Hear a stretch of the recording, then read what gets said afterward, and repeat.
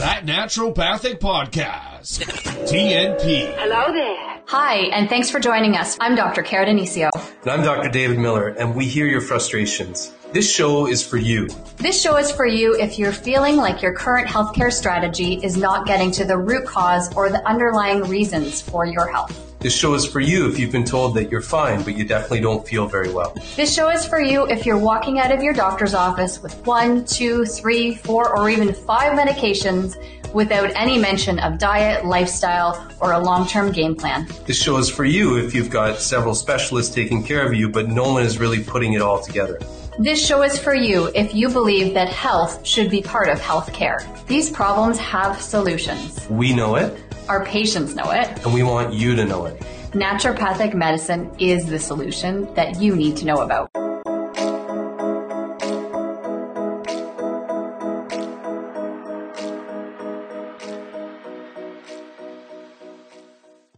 Hey everyone, Dr. Dave here. As you probably know, this podcast is all about getting the word out there that naturopathic medicine has got some serious game. Educating and inspiring our listeners to work towards and achieve better health is what it's all about. But just like it takes energy and effort to invest in and strive towards greater health, it takes energy, effort, and financial support to do all the podcast things necessary to keep this message coming at you. So please afford me a moment to share our gratitude and give a real, heartfelt thank you to our show sponsor, Cytomatrix Canada. Their patient-focused vision of improving health outcomes with the use of high-quality, naturopathic doctor-designed supplements is 100% in alignment with what we're trying to do here at the podcast. Their enthusiasm for supporting what we're trying to do for you, the listener, encourages us to keep producing content that will inform and inspire. Thanks again to our sponsor, Cytomatrix Canada. Hello and welcome to another episode of That Naturopathic Podcast. It's Dr. Dave here, and I'm going to do another episode of what Dr. Cara and I did previously, which we were going to call Clinical Bites. So today is just a really short episode. It's just me, but I'm going to talk to you about some things that I found to be very, clinically important in the last little while. And hopefully you get something out of it, either whether you're a patient or a practitioner. I'm hoping you get something out of this in very short time, a very short period of time, because we're just going to be quick. So what I want to talk about today is the stomach. Now, the stomach proper. I mean, not the abdomen, as we sometimes call it, when we're talking about the belly and the abdomen. We're not talking about all the contents there. I really want to focus on just the stomach proper today. There's lots of reasons to focus on the stomach itself. I think part of my affinity for talking about it now, or part of the reason that I want to talk about it now, is that I've worked with it a lot and got really great results with it, because the stomach is a really whiny sort of organ. It seems to cause a lot of problems. Now, some of those problems are really well known. Some of those problems are, like heartburn and GERD and things like that. Maybe some issues with burping and things like that where, we know the stomach is involved and we've known it for a long time. But as I get to know the stomach better through hands-on therapies, visceral manipulation, I've seen some other patterns and signs that the stomach could be a problem. So we'll get into some of those signs in a minute, but here's some of the reason why I want to talk about the stomach. Like I said, find it very clinically important. I don't think I'd treat anyone without treating the stomach as a sort of core, one of the foundational initial things that we do in our treatment. Many different ways to treat it, but like I said, we'll talk about that in due course here. But the first thing I want to talk about is why it's important. So obviously the stomach is a big player in the gut. It's got a big job. It's a highly dynamic organ, so has a big job in terms of being the first organ. It's got a really hostile kind of acidic environment, and it's a big muscle. I mean, it churns, and it's like the churning, breaking down center at the top of the digestive tract that sort of sets everything up. So yes, it's a big player in the gut, but also let's talk about the gut-brain connection. We know that there's a connection between the gut and the brain, and it's bidirectional, goes both ways, right? So we can have issues with, our thoughts, anxieties, and things like that show or manifest as gut issues, and the other way around. So you can have, symptoms of, say, IBS, just to include a whole bunch of you out there, because so many people have IBS. Then you can have sort of mood issues going the other way. So it goes both ways. So gut brain, there's one reason why it's important to work with the stomach. And remember, once you're affecting the brain, you're kind of affecting everything. Central nervous system. So you can say gut brain, and then you can go brain everything. So indirectly, we're sort of helping everything via the gut brain connection. So in this sense, it's got a bit of a software influence, you could say. Meaning, it affects information processing in the whole body as a whole.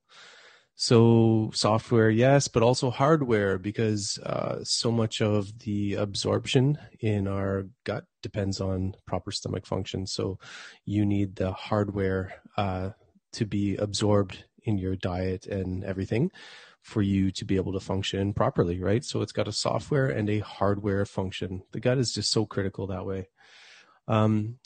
So then what about the vagus nerve? Now, the vagus nerve, I think it's the coolest nerve. Well, it's a pretty cool nerve. Let's be honest. It wanders. That's why it's called vagus nerve, because it wanders. It wanders from the brainstem, it's a cranial nerve that wanders all the way down throughout the gut.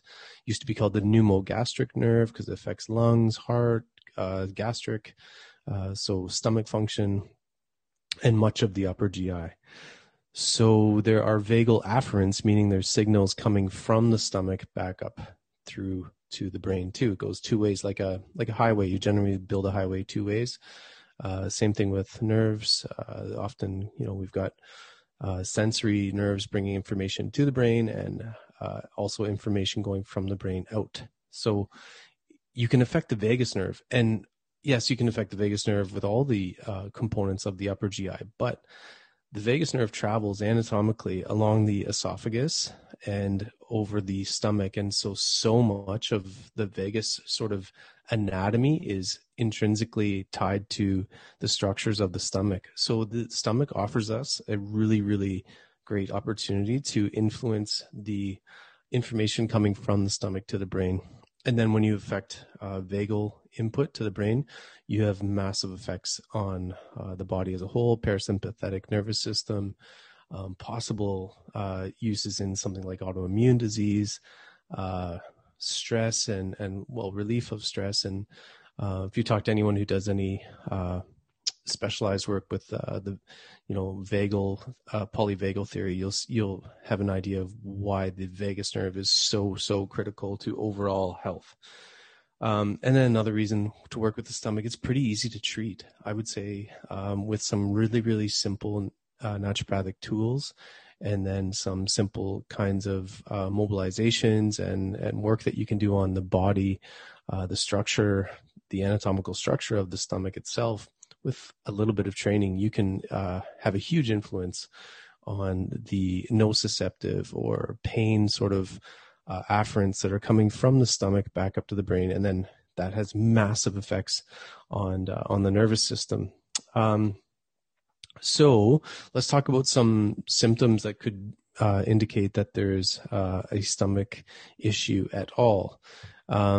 So obviously, like I said, there's GERD and heartburn. Those are signs and symptoms that people are pretty aware of in terms of having an origin in the stomach, or at least the stomach being an issue to some degree. Another thing would be burping, or maybe problems swallowing. Now, the issue with problems swallowing that implicates the stomach is that the stomach is kind of like a big, bossy, muscly organ that sort of pulls along the esophagus. So basically, when I see esophageal or throat symptoms, I always have to think about the stomach. The stomach is, often, I don't know if it's every time, but a lot of the time, I find the stomach is the problem with swallowing symptoms and esophageal symptoms and throat symptoms. Even that need to clear your throat, having to do that all the time, possibly implicates the stomach. Issues in the larynx too, so issues with the voice. There's people who have issues with their vocal cords. I've actually had some interesting cases of singers who've had issues with their vocal cords, And that was due to the reflux of acid, vaporized acid coming up and actually injuring the larynx. So another thing related to the stomach there. Some other symptoms, anxiety and worry, and especially if it's related to eating. If there's anxiety and worry related to eating, and it can be up or down, meaning it can be improved or worsened by the act of eating, and the eating would be leading to symptoms in fairly short order because the stomach is very high up, right, in the digestive tract. It's basically the main first stop. So the symptoms would come on soon after eating. And that's another thing. If your symptoms come on really soon after eating or drinking, then it probably implicates some issue with the stomach. Pain between the shoulder blades. Now, this is one that probably I know best now just because of my work with visceral manipulation. And I've seen a lot of people who have this sort of gnawing pain between the shoulder blades. They kind of like want to reach it and push it. They get someone like a chiro or a physio to do their good work, and it just doesn't touch it.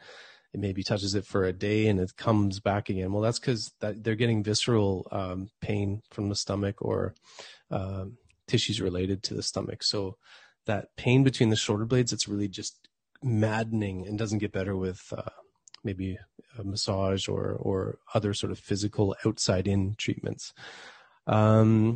So a sort of niggling hunger that improves if you nibble on something. There's other reasons that you could have this, but this is something I see sometimes with the stomach. Also low-grade nausea that improves with a little nibble on something, or just nausea that is related somehow to eating. When you have nausea, you have to think of the stomach. There's just a correlation there. Nausea, think stomach. Appetite, think stomach. So if you've got nausea, like low grade, I'm not talking like, barfing your guts up all the time, but I mean low grade nausea and appetite issues. And I mean appetite that is not well regulated. Maybe get very hungry very quickly, or you are not easily satiated. You eat and eat and eat. You've got like this stomach fire. You could put things down there for days on end. Is almost like endless. These are signs that the stomach itself, the anatomical structure of the stomach, are problematic. And some of this may be due to the idea that the stomach has stretch receptors. That's kind of how you feel when you're, how you are able to sense when you're full, right? The stomach stretches. But if you have issues with the structure of the stomach and it's a bit stretched or floppy, like I see stomachs that some just hang down to about the belly button, and other ones hang down, they come down all the way to where the sigmoid colon is. So it's like a saggy ptosis of the stomach. So these people are going to have different sort of hunger signals, satiety signals than people who have the more, I'd say, normal size of stomach, where it just sort of comes down maybe just below the level of the belly button. Obviously, ulcers are a stomach issue. If they're in the stomach, you can have duodenal ulcers also, but you'll feel the pain from duodenal ulcers a little later than you would with a stomach ulcer because it's further down the tubes. Just like I said earlier, like if the symptoms come on fairly soon after ingestion of food, then you have to think about the stomach. If it's later on, you think of the more distal structures often. Another one I've seen showing an issue often with the valve that holds food in the stomach is a very fast sort of gastrocolic reflex. This is those people who they have to go poo like right after they eat, and sometimes they have a bowel movement and there's undigested food in it. So if you have undigested food in your stools, it implicates the stomach. It implicates the fact that the lower valve that is meant to hold the food in the stomach for a period of time, maybe 2 hours, maybe 6 hours, either way, longer than a few minutes.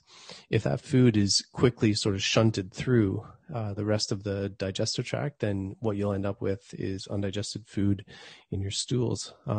Very interesting, because you might think the colon is the problem there, but it's actually, I would say in my experience or my knowledge, it would be more often related to a dysfunctional valve of the pylorus.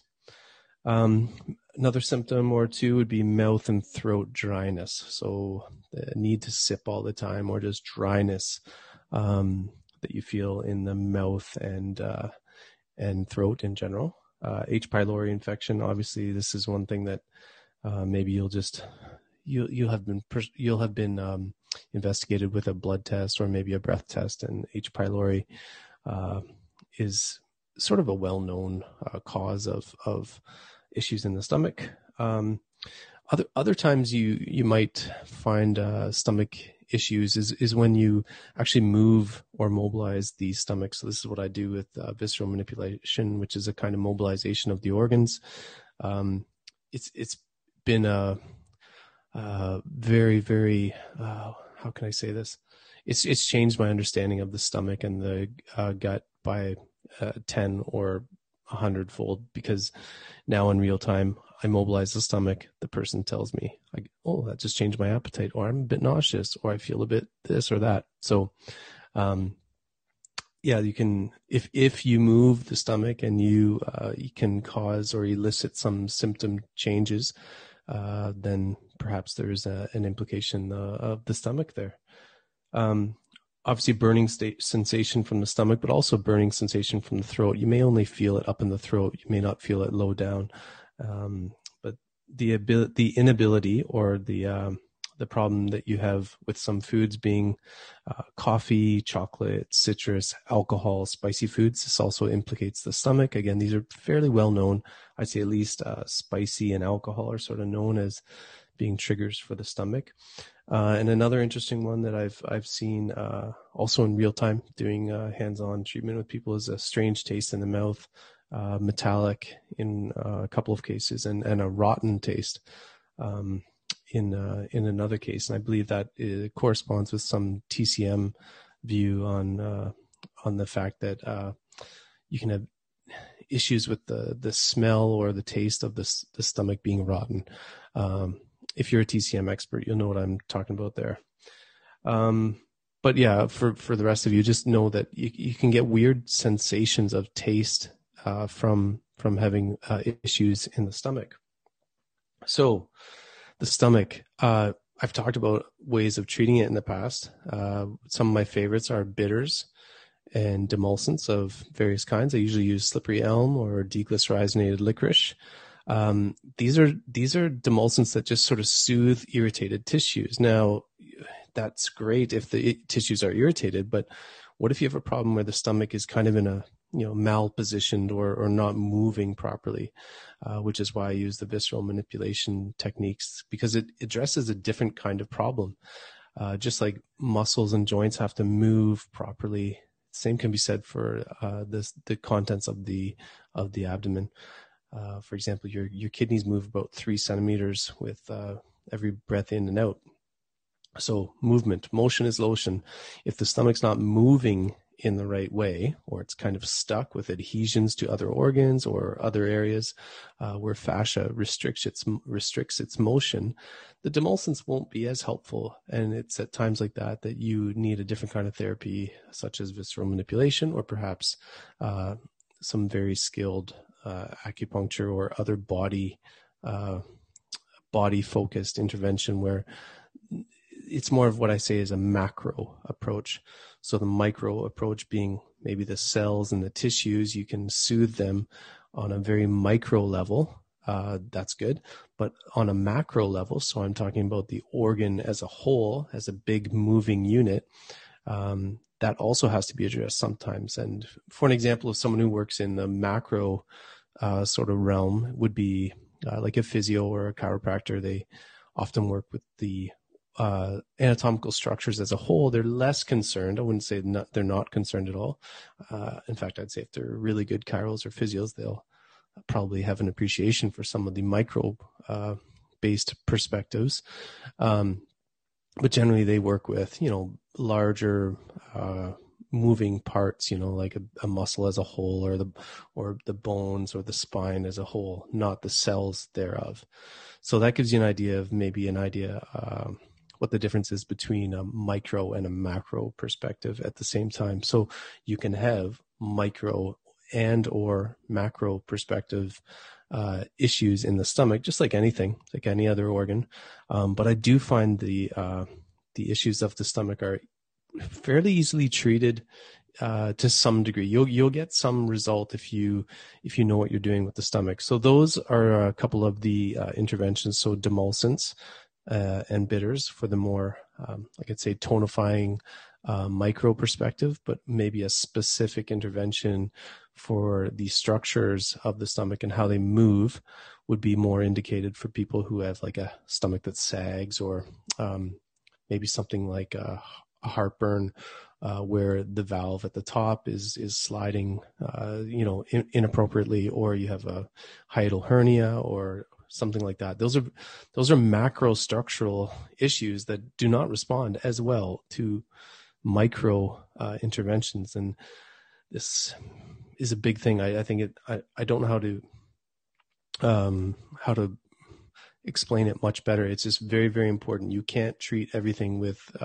supplements and drugs and things like that if there's an actual anatomical movement issue. Sometimes it's 90% to 10% one, or 10% to 90% another. But it can be the difference between getting a result and not getting a result, because you don't know how to perceive the problem properly. So that's a lot of information about the stomach, and I hope you find it helpful, because a lot of these symptoms are overlooked. And I do think the importance of working with the stomach is not just because it's part of the gut, but it's also it's first in the stomach. So when you look at the gut as a whole, yes, it's got this kind of you have to have a holistic approach to it. Everything affects everything in the body. So a sort of complex adaptive system, or holism, depending on whether you're like nerdy left brain or right brain type person. But it's also got this hugely important job from the linear perspective. Okay. So when food goes in, if you don't chew properly, then it throws off everything subsequent to that. So from a linear perspective, the massive dynamic energy that the stomach brings to the act of digestion sets the tone for everything else. So if you fix the stomach, you will end up fixing a lot of things down the line subsequent to that. Because if you're waiting, say if you're only starting from the colon, well, there's a lot of organs that have already done a lot antecedent to that. So, it often simplifies or gives a real sort of like grounded feeling to your treatment protocol when you start with the stomach, or at least incorporate some stomach treatments into your treatment plan. Okay, you can tell I love the stomach, and I want you to love yours too, and I want you to know a bit about it so that you can make some progress, because its effects on digestion, gut-brain axis, vagus nerve. We're talking some major influence from one organ that's very, very important. So hopefully that little clinical bite was tasty enough for you, and we'll talk to you again next week on That Naturopathic Podcast. Hey everyone, Dr. Dave here. As you probably know, this podcast is all about getting the word out there that naturopathic medicine has got some serious game. Educating and inspiring our listeners to work towards and achieve better health is what it's all about. But just like it takes energy and effort to invest in and strive towards greater health, it takes energy, effort, and financial support to do all the podcast things necessary to keep this message coming at you. So please afford me a moment to share our gratitude and give a real, heartfelt thank you to our show sponsor, Cytomatrix Canada. Their patient-focused vision of improving health outcomes with the use of high-quality, naturopathic doctor-designed supplements is 100% in alignment with what we're trying to do here at the podcast. Their enthusiasm for supporting what we're trying to do for you, the listener, encourages us to keep producing content that will inform and inspire. Thanks again to our sponsor, Cytomatrix Canada.